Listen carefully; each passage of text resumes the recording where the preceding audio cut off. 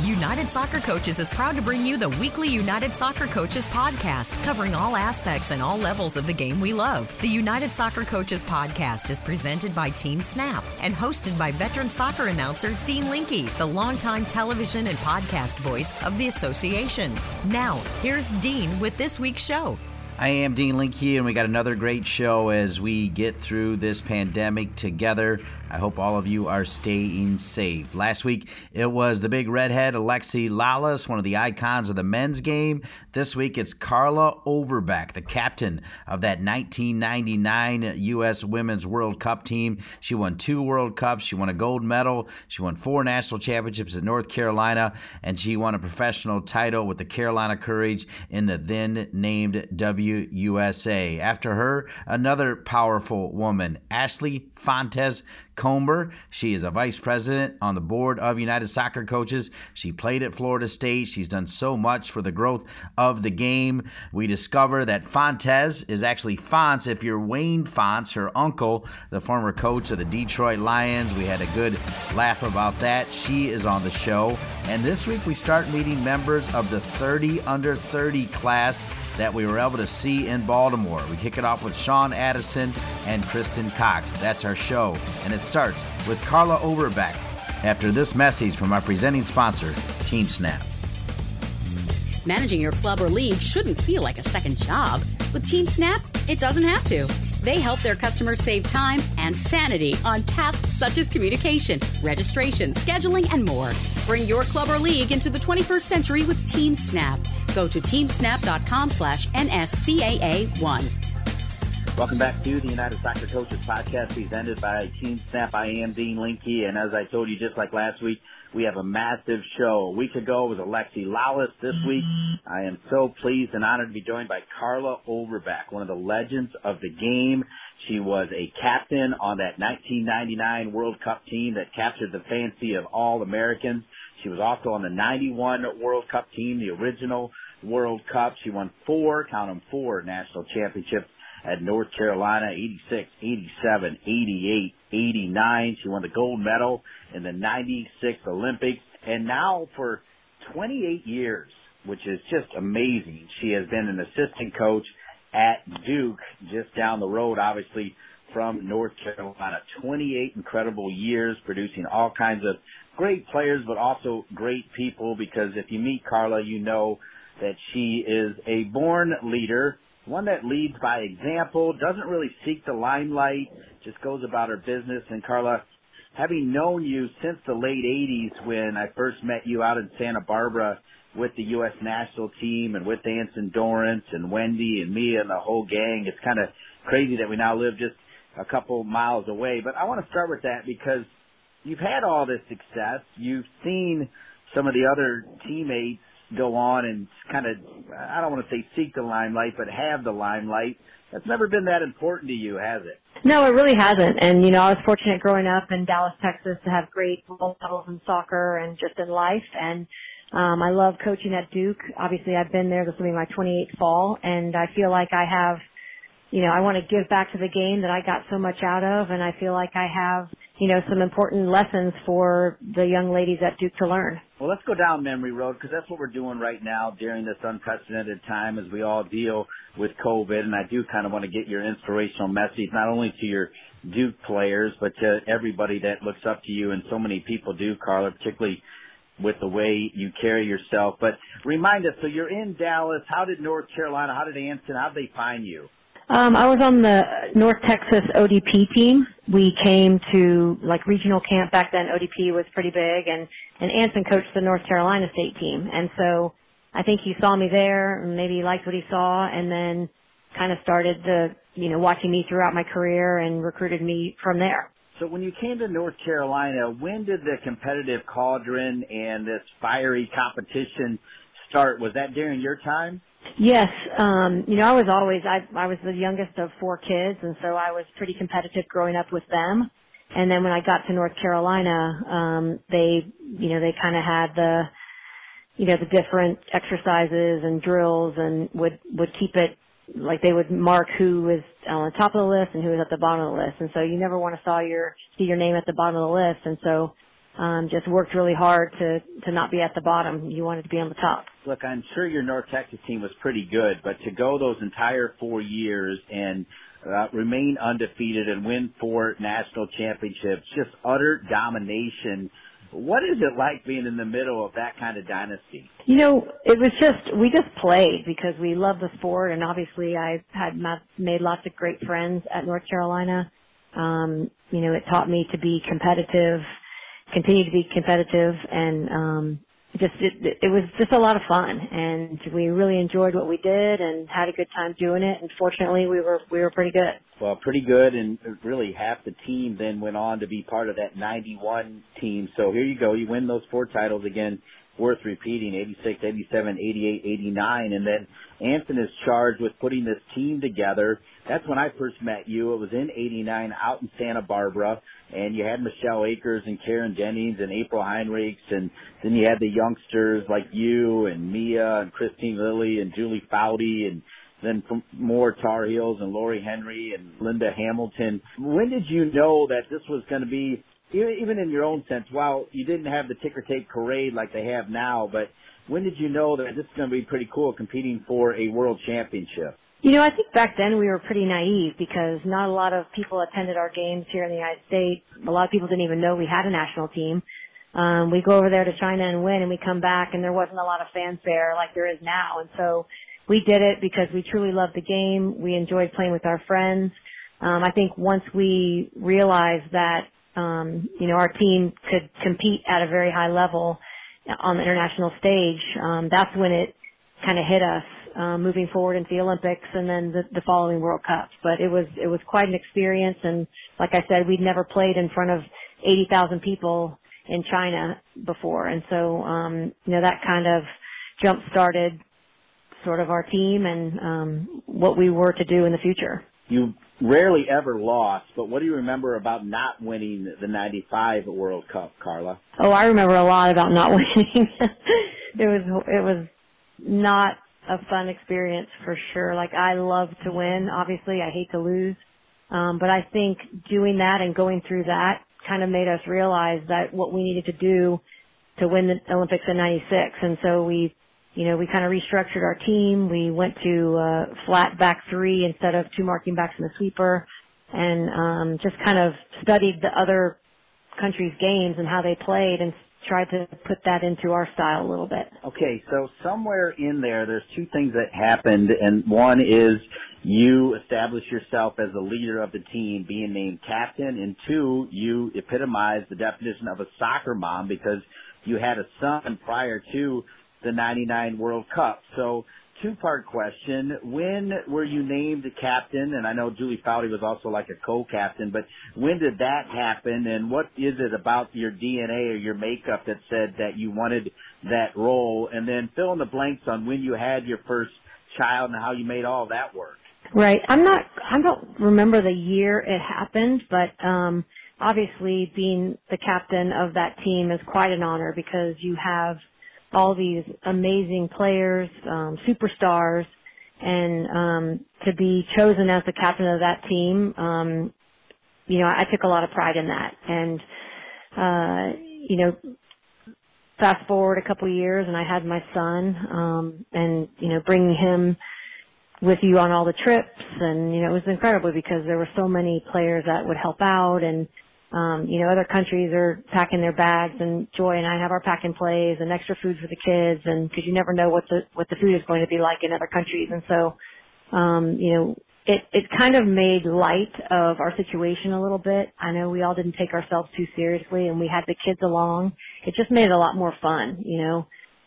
You come back from a tough training session and maybe didn't do so well, and then you have little Jackson running up to me, and it's like nothing, you know, there's nothing better than that in the world. And so it kind of made you forget about the rigors of and the grind of soccer. Like I said, I think having the kids along with our team was helpful. And, you know, what better people to be around your son and Joy's kids than all those national team members. I mean, great role models, great people, obviously great athletes.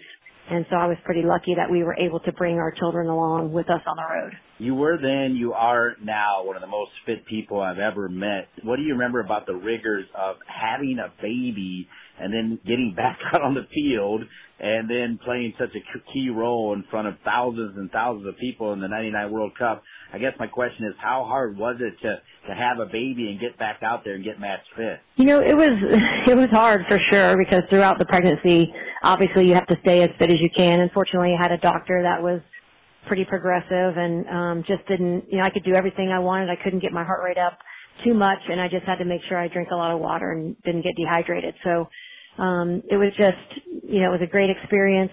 You don't realize what you can do after you have kids, and I thought, you know, am I going to be able to get back to this level that I was before? And fortunately I was, I think, because I stayed so fit throughout my pregnancy. And, you know, I was never the best or most skilled, but I tried to be one of the fittest players on the team, and I think that helped me in my role. Because we are being reflective, we don't really have a choice, as we're not really allowed to go anywhere or do anything. We are looking back at great moments, whether it's the Last Dance with Michael Jordan, another iconic Tar Heel, or if it's the 99 World Cup, Randy rips off her shirt, you guys win the championship, the TV audiences were phenomenal, the audience at the Rose Bowl were phenomenal. When you look back on that 99 capper, what do you have to say about that incredible movement? You know, I think just so many people, there were so many naysayers, like, you know, don't play in the big stadiums, you guys won't fill it. And so, you know, once we got to the final, kind of all the hard work had been done and we could relax a little bit. And then, you know, we're like, let's just play. And fortunately we won. It was a tough game against China.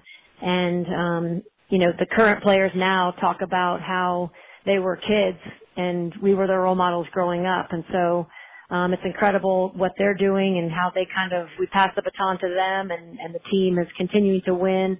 They play attractive soccer. They're great people. They're great role models. And, you know, that team is really fun to watch. It's never easy to step away from the game that you love, a game that has given you so much fame and opened so many doors. What do you remember about deciding when it was time for you to no longer play for the U.S. national team? Oh, I knew it was time. You know, I had a family. I wanted more kids. I had done it for 13 years. And I don't really miss the game so much, but it was my friends and the people that I was involved with. That's what was hard, that you didn't continue to see them on a daily basis. But, you know, I was ready to move on and get to the next chapter of my life and get back to work at Duke. So for 13 years, I thought I had been on that team enough, and it was time for some of the young ones to take over. Well, you did join one more team, though. You joined the original Carolina Courage, and, of course, because you're on the team, somehow you won another national championship in that second year, and you actually scored a goal pregnant with child. I know I bring it up all the time, but beating Tom Stone in Atlanta. Karsten, you were how pregnant were you when you scored that goal? So I was like 3.5 months pregnant. It's incredible, and I'm sure you guys can still share that story forever, right? She's a junior in high school now, right? Oh, yeah, she cracks up. Every time we see Tommy Stone, he brings it up and tells her that, you know, she was the reason and the game shouldn't have counted because we had an extra person on the field. And so she just laughs and thinks it's hilarious. All right, we're going to end with 28 years at Duke. Pretty amazing, most of them with Robbie Church, one of the all-time great people of soccer. Here you are. You won 4 national championships at North Carolina. When you say North Carolina and Duke together, it's like saying Ohio State and Michigan. They are rivals, but you clearly love your time at Duke. That's a long time. What makes being at Duke so special for you, Carla? You know, it's a great university, and they put up with me when I was one of the assistants, you know, when I was still playing on the national team. And so every time I would come back, I still had my job, and I was very thankful for them for that. And, you know, they're great people. It's an unbelievable school. And fortunately, you know, I worked for Bill Hempen back then, Robbie Church right now. And, you know, Robbie is one of the best bosses that anyone could ask for. And, you know, he lets me have as much or little input as I want and trusts me to help coach the team. Not looking for a detailed answer on this one, but I can't let you go without asking you about the equal pay the U.S. women's national team. A little bit of a setback, although even Alexi Lalas last week said, don't worry, they're still going to get paid.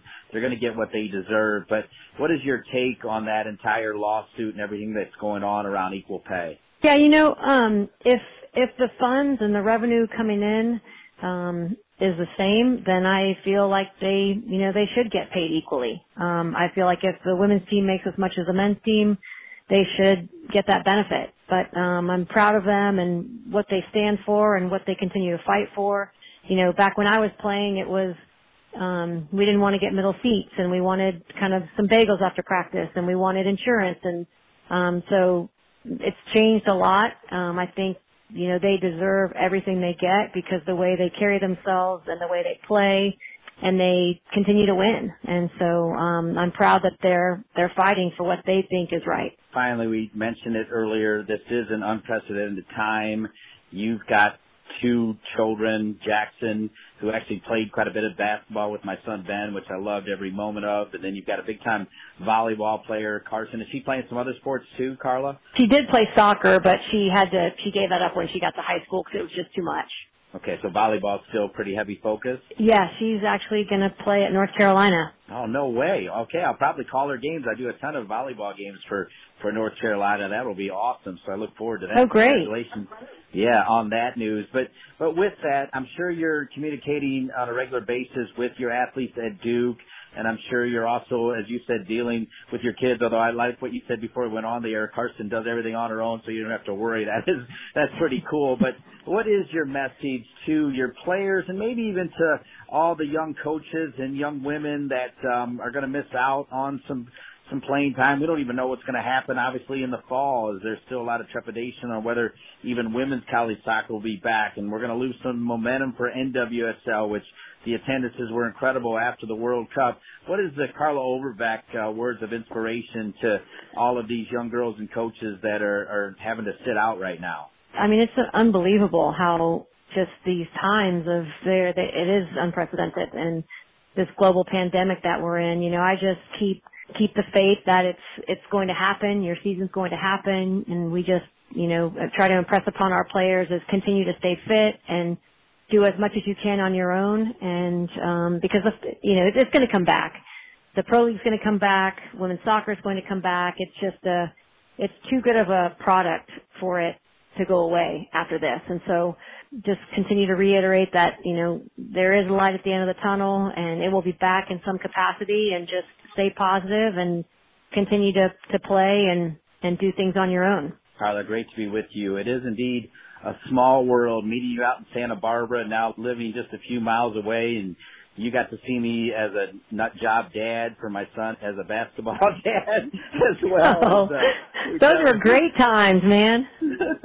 It's so crazy. We actually ran into Albert yesterday out on the golf course, and that connection will always be there, right, between AAU and high school, right, for your kids? Absolutely. Those were some great times. Indeed. Carla Overbeck, one of the legends of the game, iconic, longtime coach at Duke, and kicking off our show. Carla, thanks for being on the United Soccer Coaches Podcast presented by Team Snap. Yeah, Dean, thanks for having me. Anytime, always a pleasure. So great to be connected to Carla Overbeck in so many ways. You talk about a woman who carried herself with class and carried herself with dignity. It is definitely Carla Overbeck. Another powerful woman, Ashley Fontes Comber. She is a vice president on the board for United Soccer Coaches. That means in a few years she'll be president of United Soccer Coaches. She played collegiately at Florida State, and as we'll discover, her uncle is Wayne Fontes. Really, I guess Wayne Fontes, but I grew up outside of Detroit, big Lions fan. Wayne Fontes was the head coach. Ashley clears it up that really it's supposed to be Fontes, Portuguese, but they just went with Fontes because that's all everybody would say. That's pretty cool. Everything about her is pretty cool. Ashley Fontes Comber. Being a coach means being a lot of things. Mentor, teacher, role model, motivator, leader, organizer. Of course, it's not easy to be all of those things. You need help, and who better to help you than an association of fellow coaches. Membership with United Soccer Coaches includes access to over $500 worth of e-learning courses an improved online resource library with more than 1,000 activities, session plans and articles, $1 million worth of liability insurance, and a whole lot more. Visit UnitedSoccerCoaches.org/join and start your free 30-day introductory membership today. United Soccer Coaches, your association for all things coaching. Welcome back to the United Soccer Coaches Podcast, presented by Team Snap. Big show, as we said. We just heard from the legendary Carla Overback. Never lost a game in college. Of course, she won a World Cup in 91, won it in 99, won a gold medal in the Olympics, won a WUSA title. She's a winner now in her 28th year as an assistant coach at Duke, just down the road from UNC Chapel Hill. I'm so pleased to have another powerful woman join me, Ashley Fontes Comber. She is a VP for United Soccer Coaches, and that means she'll be El Presidente in 2022 for United Soccer Coaches. I look forward to her reign. Hopefully she won't fire me as the voice of the podcast and the banquet and those kind of things. Ashley, thanks for being on the program. Thanks for having me, Dean. Yeah, I got to meet you when you were running, but you do a lot of great things. You played at Florida State and actually played against Abby Wambach. You played for Patrick Baker, who's a good friend of mine. I love that tie-in. You spent a ton of time in the D.C. area where you're still a strategic consultant for Metro United right there in the D.C. metro area. And then you're an at-large member for the newly created Girls Academy with the demise of U.S. Soccer. We got a ton to cover, but first off, I just got done talking to Carla Overback. She's so humble, never lost a game in college, won the World Cup not once but twice, won the Olympics, didn't seek the limelight. You talk about somebody that you can look up to. She's got to be one of them, right? Oh, yeah, absolutely. I mean, when you think about when I was growing up, there wasn't there wasn't any social media, and then to find women's soccer being played on TV was rare. But one of the names I did know was Carla Overback. She was a heck of a defender, and that's the position that I played, and I definitely caught her in the Olympics. So right when she was at her prime, that's when I was, ramping up to really get interested in playing in college and really aspiring to be a great athlete like she did. What made you pick Florida State and Patrick Baker? It's an interesting story. So I like to, you go back and you look at yourself and you're like, wow, how was I so young and just so out of it sometimes, right? So I thought I knew it all when I was 18, but now looking back, I mean, I was very lucky. They had recruited me. I went down for a visit. I loved it, but all my friends were going to Michigan State and University of Michigan. And I kind of folded and I said, I'm just going to commit and go to Michigan State. And unfortunately, I did commit to Michigan State verbally. And that was probably just around Thanksgiving time. And as the months went on, I didn't feel good about it. And one of my friends had told me that it was just a verbal commitment, so I could decommit. And I'm like, I don't know if that's true. So we looked it up. My dad was so irritated. He's like, you can't go back on your word. That's all you have. I'm like, it's the biggest decision of my life at that point. I can't make the wrong decision. So he said, well, if Florida State still has money for you, then you can go. So I called Coach Baker. I sent him a fax because that's how you communicated back then. And I said, look, my heart is at Florida State.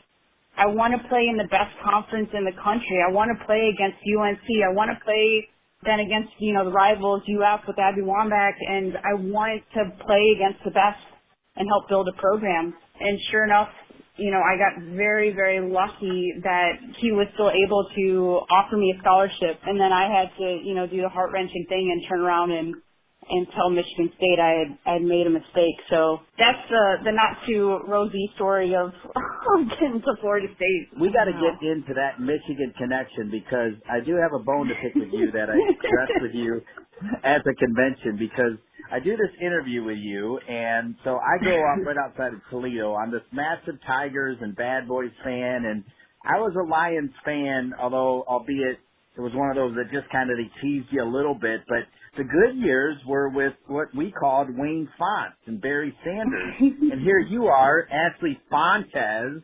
Comer, and we're backstage, and everybody says, how do you say her name? And I said, it's Ashley Fontes Comer. They said, well, she's related to Wayne Fontes. And I'm like, well, then it's Fontes, because it's Wayne Fontes. But Wayne Fontes, I mean, you talk about a guy, I mean, he was like Fred Flintstone and all these good things. I mean, the big personality. People loved him in Detroit. Right.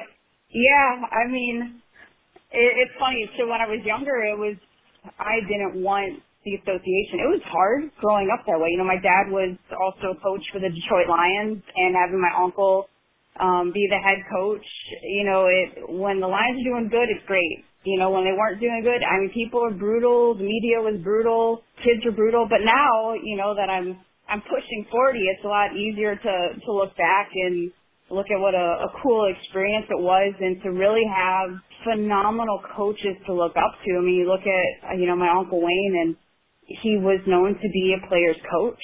I mean, he poured his heart and soul into those players in the best interest of those players.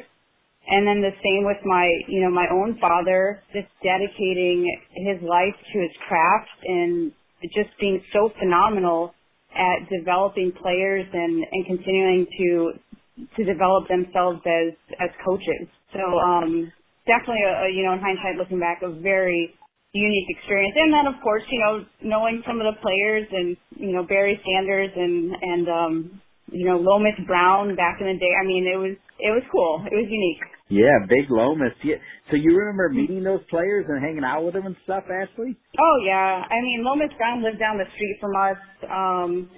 Barry Sanders lived next to one of my really good friends, but my dad would always take us to football practices, you know, during preseason camp and stuff, so we'd always be out there on the sidelines. And the players are great.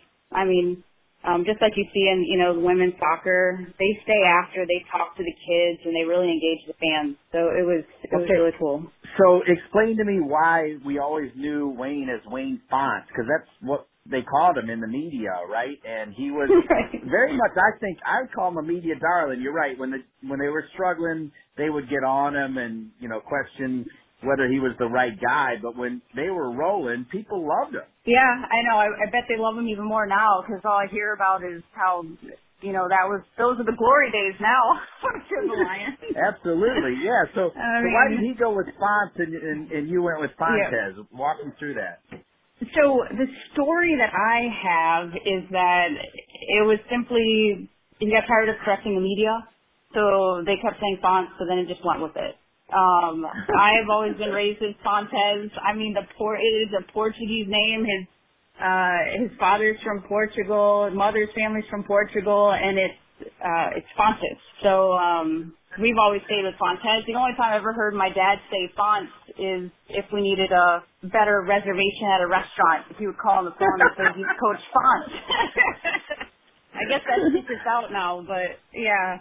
It's half the family. They're Fontes, and the other half were Fontes. I got it. All right. And so your dad was what position did he coach for the Detroit Lions? He was defensive backs coach for the Lions. Okay. And his name is? John Fontes. John Fontes. And then his brother is Wayne Fontes, as we'll call him, or Wayne Fontes. Right. And where are those two now? So my dad is retired, living up in Virginia, Northern Virginia, and my uncle is living with his wife down in Tampa, right by his grandkids. Not only did you drop that out, you dropped the Portuguese thing out, and I've been married 25 years to a Portuguese woman named Paval, who born in Spain. Her dad grew up in Fall River, and she grew up in Brazil, so that would have been another thing to talk about. I must be a poor interviewer, actually, or something. No, I think I just keep that info close. But yeah, that's funny. Yeah, that is awesome. Okay, so after Florida State, then what happened? You know, again, it's funny how things change. So one of my teammates and I were approached by an Italian scout to go play overseas, and we're like, what are you talking about?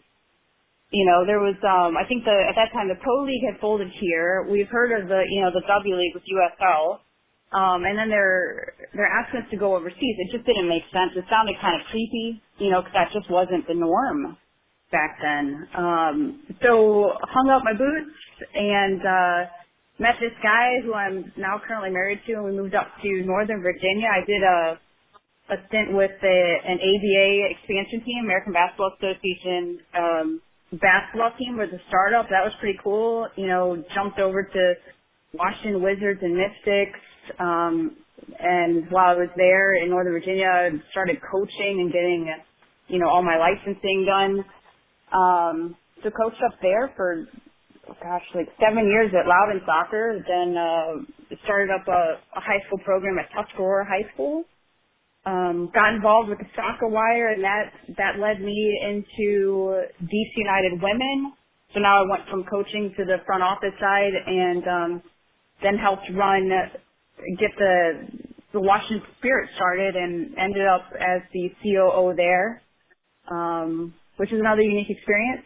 And then from there, off to my next challenge. I'm down here at Florida State working on my dissertation to get my doctorate. Wow. And your doctorate will be in what field? So it'll be in sport management, and I'm focusing on strategic management, specifically in professional sports leagues for startups. How about that? That is outstanding. So then along the way, some little birdie said, hey, you need to run for United Soccer Coaches. Who was your inspiration there? Right. So honestly, the pathway isn't paved. Right? Especially, I know you hear this all the time, especially for females. I think it's, they're starting to be little pebbles being thrown here and there to say, hey, you can go this way, that way. But there's not a clear-cut way, right? So when I was with the Spirit, I had the good fortune of meeting Louise Waxler. And I didn't realize how well known and everything that I was just unaware of everything that she's done. So I started looking her up. I'm like, well, let me, the owner at the time was always telling me, he's like, you need a mentor. So I started looking her up, and I'm like, wow, she's done this and that. I think that's great. And I also saw on there that she was president of United Soccer Coaches. And I started my licensing process with them back when they were in the NCAA, and that must have been in 2005, maybe. And that was my introduction. And I absolutely loved the education program. Not just for learning soccer, but more so for the people that I would run across and those relationships that we would build, and just the culture and environment that United Soccer Coaches had created. And that was something that just developed an intense loyalty, for me to them. So when I started exploring, like, how do I get more involved with things, I really want to help. I feel like now I'm at that stage in my career that I want to give back more. How can I help more people? And then when I put that together with trying to get involved with some of the advocacy groups, and then the following year, noticing that Louise had been a president, I'm like, well, maybe let me just throw my hat in the ring there. And again, I just, for whatever reason, had the good fortune that they accepted the nomination, and the members elected me. So I think it's definitely an honor and an absolute privilege to sit on the board and try to help, in the best way I can. What's been the best part about being part of the board now, and what's been the most challenging part, Ashley? I think the best part, it's funny. I would say I'm like an extrovert, but an introvert at the same time. I love people. So I think that's been the fun part, is getting to know these people on the board that have everyone has a different perspective, different walk of life. I love learning from them, as well as, Lynn. I love interacting with our advocacy groups. So just to access the people and hearing their stories, and trying to help them, that is definitely the best part.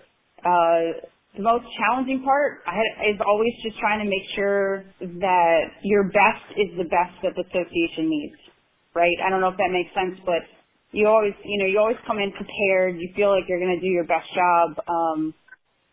but making sure that that pans out with a fantastic outcome for the membership, for the association, for the good of the game, and having a full lens of perspectives on. Finally, as we are dealing with this pandemic, and we're hoping that we can get back out there and play soccer and watch soccer and get the NWSL rolling again and get MLS and USL Championship and definitely get women's college soccer and men's college soccer going, and knowing that you've got a 13-year-old daughter and an 11-year-old son, any final words of inspiration for all of us as we deal with this tough time? It's a very unfortunate, sad situation, especially to see how badly it's affecting so many.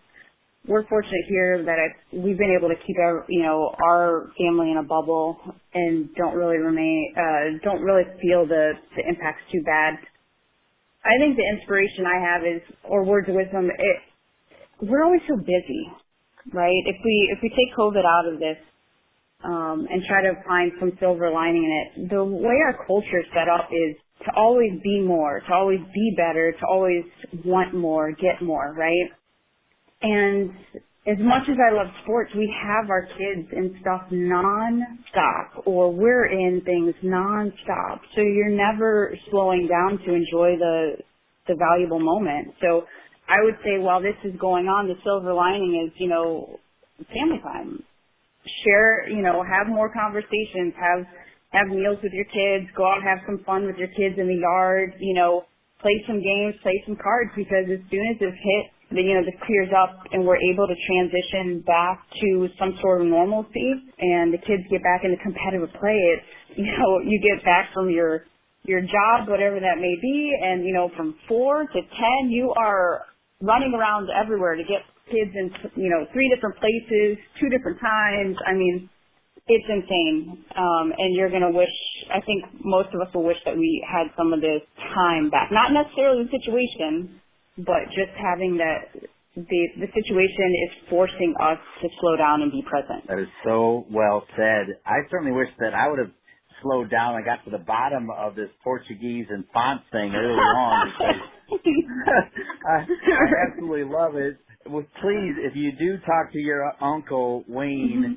and also your dad, tell them that you talked to a big Lions fan who was a big fan of the Lions during that time. Ashley Fontes, don't call me Font, Comber, Vice President. She'll be El Presidente in 2022. Ashley, I always enjoy speaking with you. Love these connections as well. We'll always have that to talk about, and appreciate you being on the United Soccer Coaches Podcast presented by Team Snap. Ashley, thank you so much. Absolutely. Thank you, Dean. Appreciate it, and you did a great job, as always. That is so kind for her to say. I do indeed love my job, and part of the job that I love is spending time with the newest members of the 30 under 30 class for United Soccer Coaches. That's 15 young men and women under the age of 30 that are doing great things in the game around the love and passion of the game. We start that process today as we will meet Kristen Cox and Sean Addison.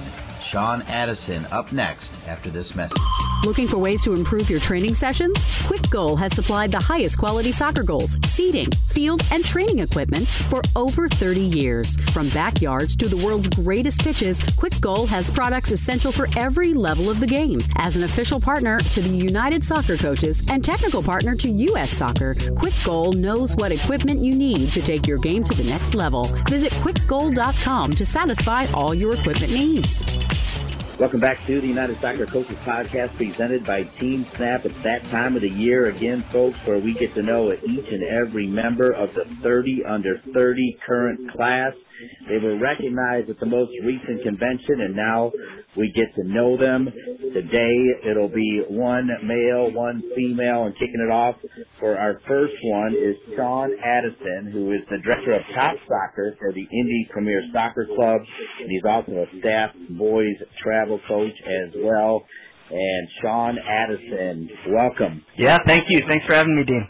Yeah, I'm looking forward to it. Enjoyed meeting all 15 men and women. Again, these are 15 men or women under the age of 30 making a difference in the game around their love and passion of the game. So let's go back to the moment that you learned you were part of this 30 under 30. Tell us what it meant to you. It was an incredible honor. I've had some friends in it in previous years and saw the experience that they had, and the mentor side of the program is a really cool aspect of this program. So when I found out, just excited.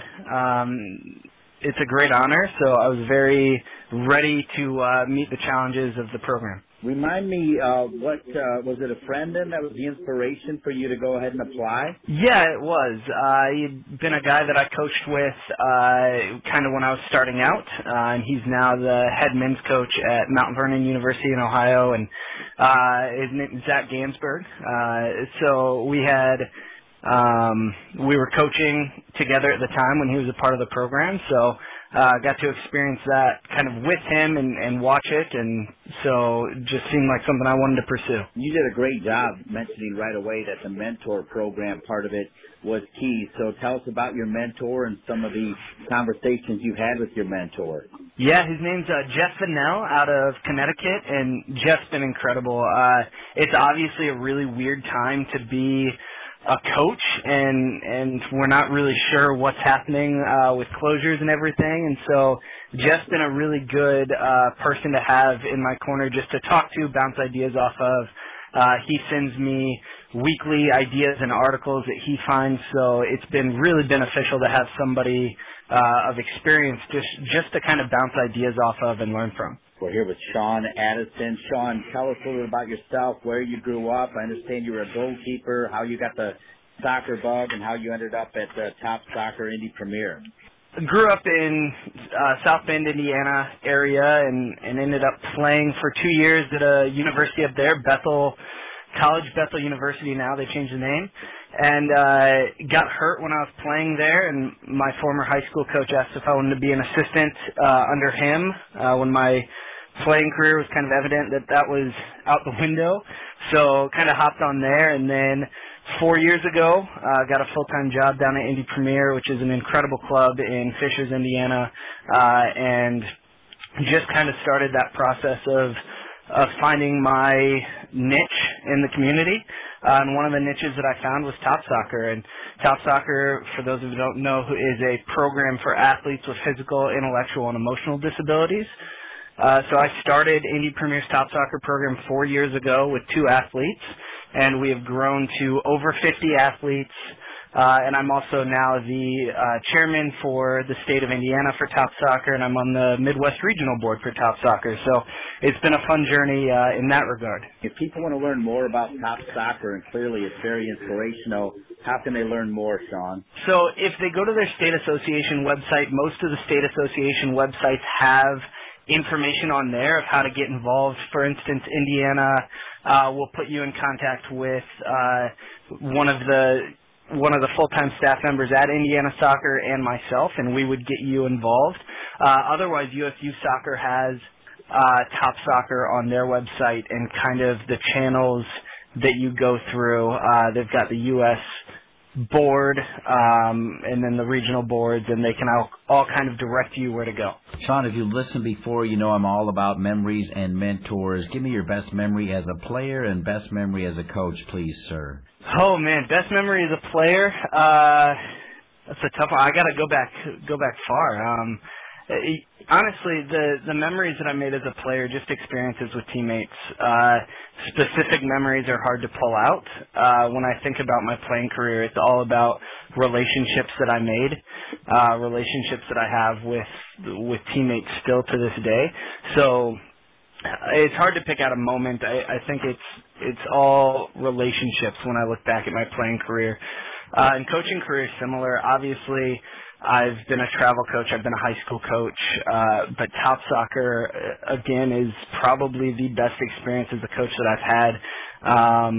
We get to impact and involve ourselves in the lives of so many different people in that program. And so I think my favorite memory from there is I had an athlete who was 5, and and he had autism, and we got to kind of teach him up through soccer in that, and then he graduated to our rec program at Indy Premier and is now participating just in our rec program. So that was a cool process to see of his comfortability, his excitement, and his joy and love for the game grow and be able to kind of graduate him on to the next level of his soccer career. Wow, what a great answer on so many ways and so inspirational. When you think about United Soccer Coaches, besides being a member of the 30 under 30 class, what do you like most about being a member of United Soccer Coaches? It just connects people. I've been to the convention now for 4 years, which isn't that long considering the vastness of it, but it's connecting people with people, and that's coaches with coaches, and taking so many people from so many different backgrounds and so many different ways of life and connecting them based on soccer. I'm up to I'll be taking, hopefully, my Premier Diploma in July, and just the coaching courses that United Soccer Coaches offered have been so impactful for my coaching career, just because they're so relational based, and they take the time to slow down and look at the individual and connect people. And I've got friends from those coaching courses that I still am able to bounce ideas off today, just because United Soccer Coaches does such a good job connecting coaches with other coaches. Here with Sean Addison, part of the 30 under 30 class for United Soccer Coaches. And Sean, as you have said, you live right there in Indiana, the Indiana Hoosiers, incredible program. The Godfather, Jerry Yeagley, a legend with United Soccer Coaches. You got Indy 11, led by Martin Rennie. Love the job that he's done. I mean, Indiana really is a big-time soccer state. Yeah, absolutely. It's got a rich history. Sean, hearing what you do at Top Soccer, so inspirational. As we are all dealing with this pandemic in this unprecedented time, what is your message of inspiration for all of us? Yeah, I think it's so important to stay connected with people. Most of what I talk about is relationships, because being connected and having people to talk to and lean on is incredibly important. And we're in a time that it's hard to do that. It's hard to be obviously around people because we're not able to. So finding a group of people, a core group that you can rely on and talk to, that's what we're trying to do with our teams, where we've got Zoom calls and personal meetings and video training sessions. Everything is just about trying to connect with people and continue to be a part of each other's lives. So as much as we can as coaches, as players, to be connected with our soccer community, I think is the best thing we can do right now. Sean, so nice to get to know you. Thanks for being the first of the 30 members we're going to meet here over the next coming weeks. Sean Addison, it was a pleasure. Absolutely. It was a lot of fun. Thank you, Dean. I appreciate it. Okay, we wrap up our show by meeting a female member of the 30 under 30 United Soccer Coaches class, and it's Kristen Cox, head women's soccer coach at East Texas Baptist University, where her husband is the men's soccer coach at East Texas Baptist University. Kristen Cox to wrap up the show when we return.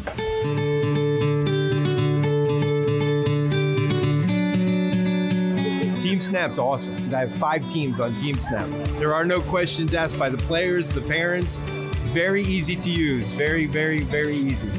Simple to use. Everyone, everything's right there. Messages, availability, boom, boom, boom. I've looked at other things, and I think Team Snap sets the bar for this type of team management software. It's the best that I found. Welcome back to the United Soccer Coaches podcast. If you listen to this show, this is part of my favorite part of the show because we get to know the current 30 under 30 class. We met them in Baltimore at the last convention. Now we get to know them, and I'm so pleased to be joined by Kristen Cox, who last year finished up her first season as the head coach at East Texas Baptist University, which is in Marshall, Texas, where she's the head coach after 3 years as the assistant. She is due to enter her second year. Knock on wood, we get through this terrible pandemic and we can play some soccer. She played collegiately at Lubbock Christian, and we are so pleased to be joined by Kristen Cox, the head coach, East Texas Baptist University. Thanks so much, Kristen. Glad to be here. Well, we're delighted to have you. And I'll tell you, more and more we're having 30 under 30 members that are already head coaches at colleges, and you certainly fit that bill, so that's pretty cool. But let's kind of back up the bus a little bit and get to know you. Tell us where you grew up and when you knew soccer was your game. Okay, well, I actually was born in Roswell, New Mexico. So, you know, a lot of people know it where the aliens are from, but I grew up playing soccer there, like on youth teams when I was like 3 years old, and then moved to Lubbock, Texas, and spent most of my life in Lubbock. I've played soccer my whole life. I think I just enjoyed running and being outside and challenges. So I think from really early on, like 5, 6 years old, like I knew like soccer was my sport. But I loved all sports. So I actually played all sports through school, basketball, volleyball, ran track. But soccer definitely was the one that I put the most time and energy into on the competitive side.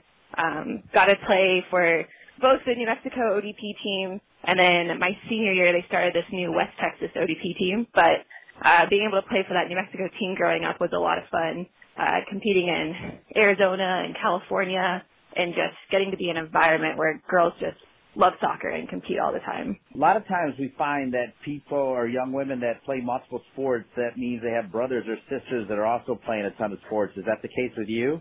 So I have an older brother. He is the one that got me started on soccer because he played it first.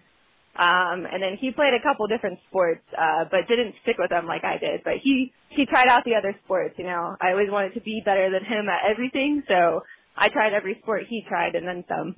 And then what about your decision to play collegiately at Lubbock Christian? What division is that, and what made you pick Lubbock Christian to play soccer? Yeah, so Lubbock Christian is a D2 school. They're now in what's called the Lone Star Conference. It's one of the most competitive D2 conferences in the nation. And I actually, when I went there, they were an NAIA school. And fun fact, I actually went to Lubbock Christian on a small volleyball scholarship.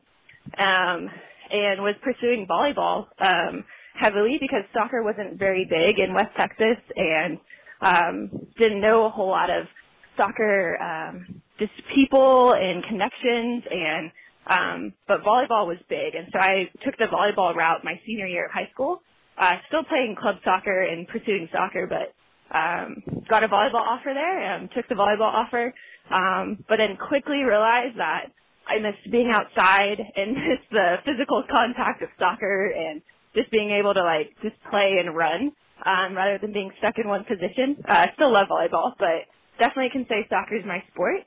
But I chose Lubbock Christian just because it was a smaller school.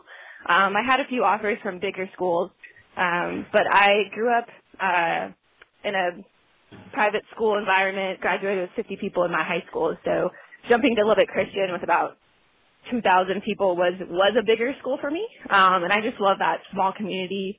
Even now where I coach is a smaller community, just being able to know all your professors, most of your classmates and things like that. So I chose it because it was a strong Christian university, had great athletics programs, and was that small home family community. I call a lot of women's soccer games, as you may know. So when you played, you were then Kristen Fellows. You got married in December 2018. Now your name is Kristen Cox. If I was calling your games, where would I find Kristen Fellows on the field? You would find her mostly in the defensive line. I played mostly outside back my freshman year, which was my sophomore year, but my first year of soccer. Mostly outside back my first year, center back.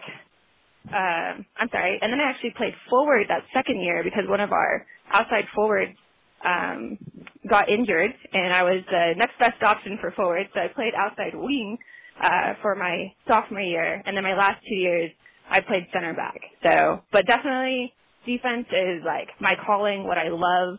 I do love getting into the attack. Took several of our set pieces.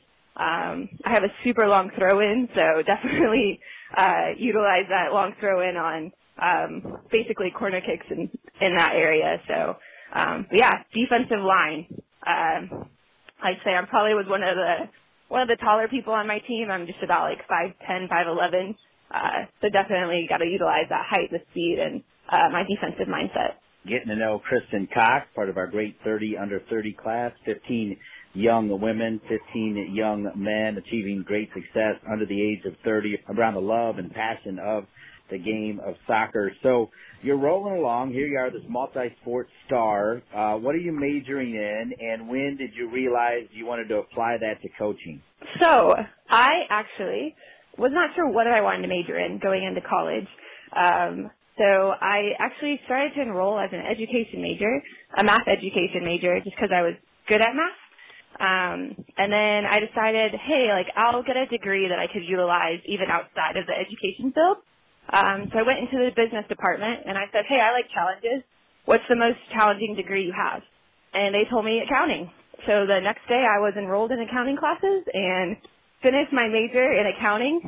But by my junior year, I found out that maybe accounting isn't what I love. Even though I'm good at it, it might not be what I love. So I added a double major in finance, and I definitely enjoyed that more. And then here I am, a soccer coach. I don't use my accounting and finance a whole bunch other than like personal budgeting and things like that. But I got my master's in leadership from LCU before coming to ETBU.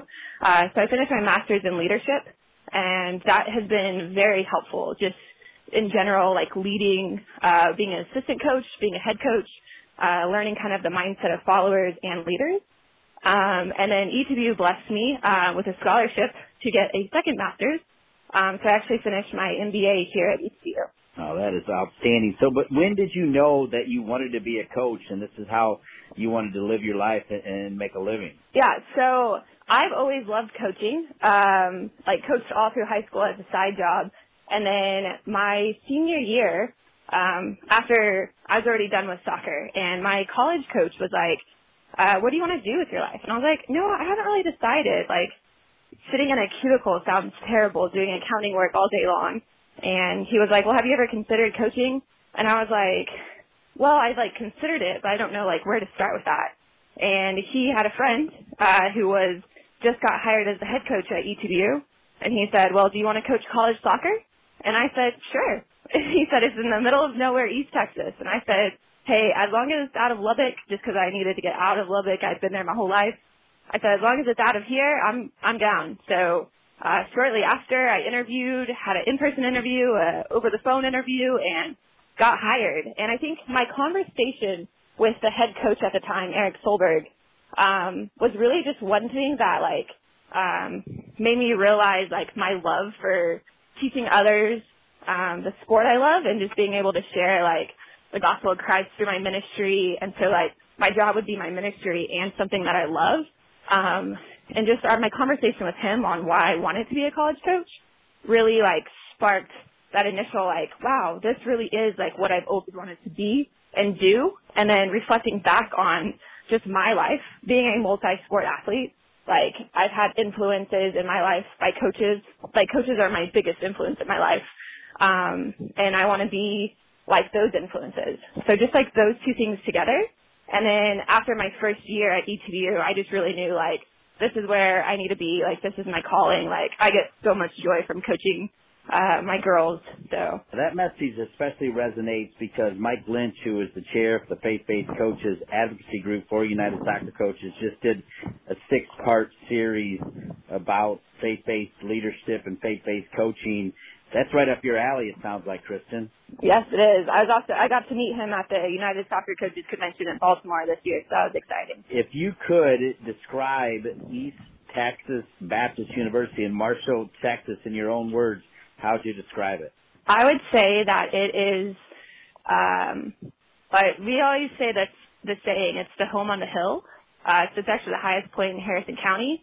And I would say ETBU is definitely a home, a Christ-centered environment where professors, staff, coaches all truly care about you and a place where you can just grow as a person in the classroom and in your prospective athletic environment. Our school is about almost 50% athletes, so definitely a big athlete vibe, and it's a great place to be as an athlete just because you're surrounded by that community. home on the hill. To get to the top of the hill, as you've already mentioned, you need a lot of inspiring people in your lives. As we wrap up our time with Kristen Cox, the head women's soccer coach at East Texas Baptist U and part of the 30 under 30 program, who are some people you definitely want to mention as helping you make it to the top of that hill, Kristen?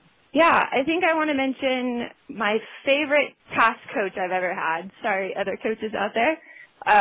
My high school volleyball coach, Coach Tyler Neal. He had just been a mentor for me for all through high school. He's now the principal at my school as well, and he was a national championship winner at Stanford University for volleyball, and now he coaches at a little private school in Lubbock, Texas, and has his law degree and everything. And just like that inspiration, like being a national championship at a huge level school and having a great degree, but deciding that education and coaching and pouring into the lives of youth is one of the most important things we can do.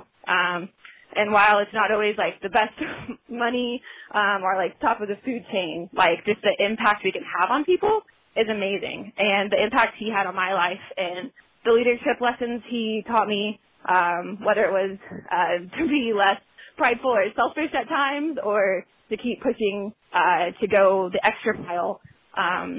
One thing we always talked about was like at my high school was raising the standard or just continuing to push and work hard at everything that you do. And he really ingrained that in me as a leader and as a coach. And so I definitely have to give props to him. Wonderful answer. As we wrap up our time with you, and you mentioned impact, to be on the 30 under 30, it takes a great level of accomplishment at a young age.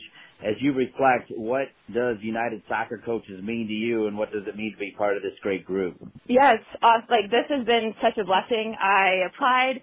I wasn't sure if I would get it or not, but being a part of this group is great. The community that we can build between our 30 under 30 class, and then just all of the mentors. My mentor is Lang at Liberty University. He's been super impactful, like made this experience even that much better.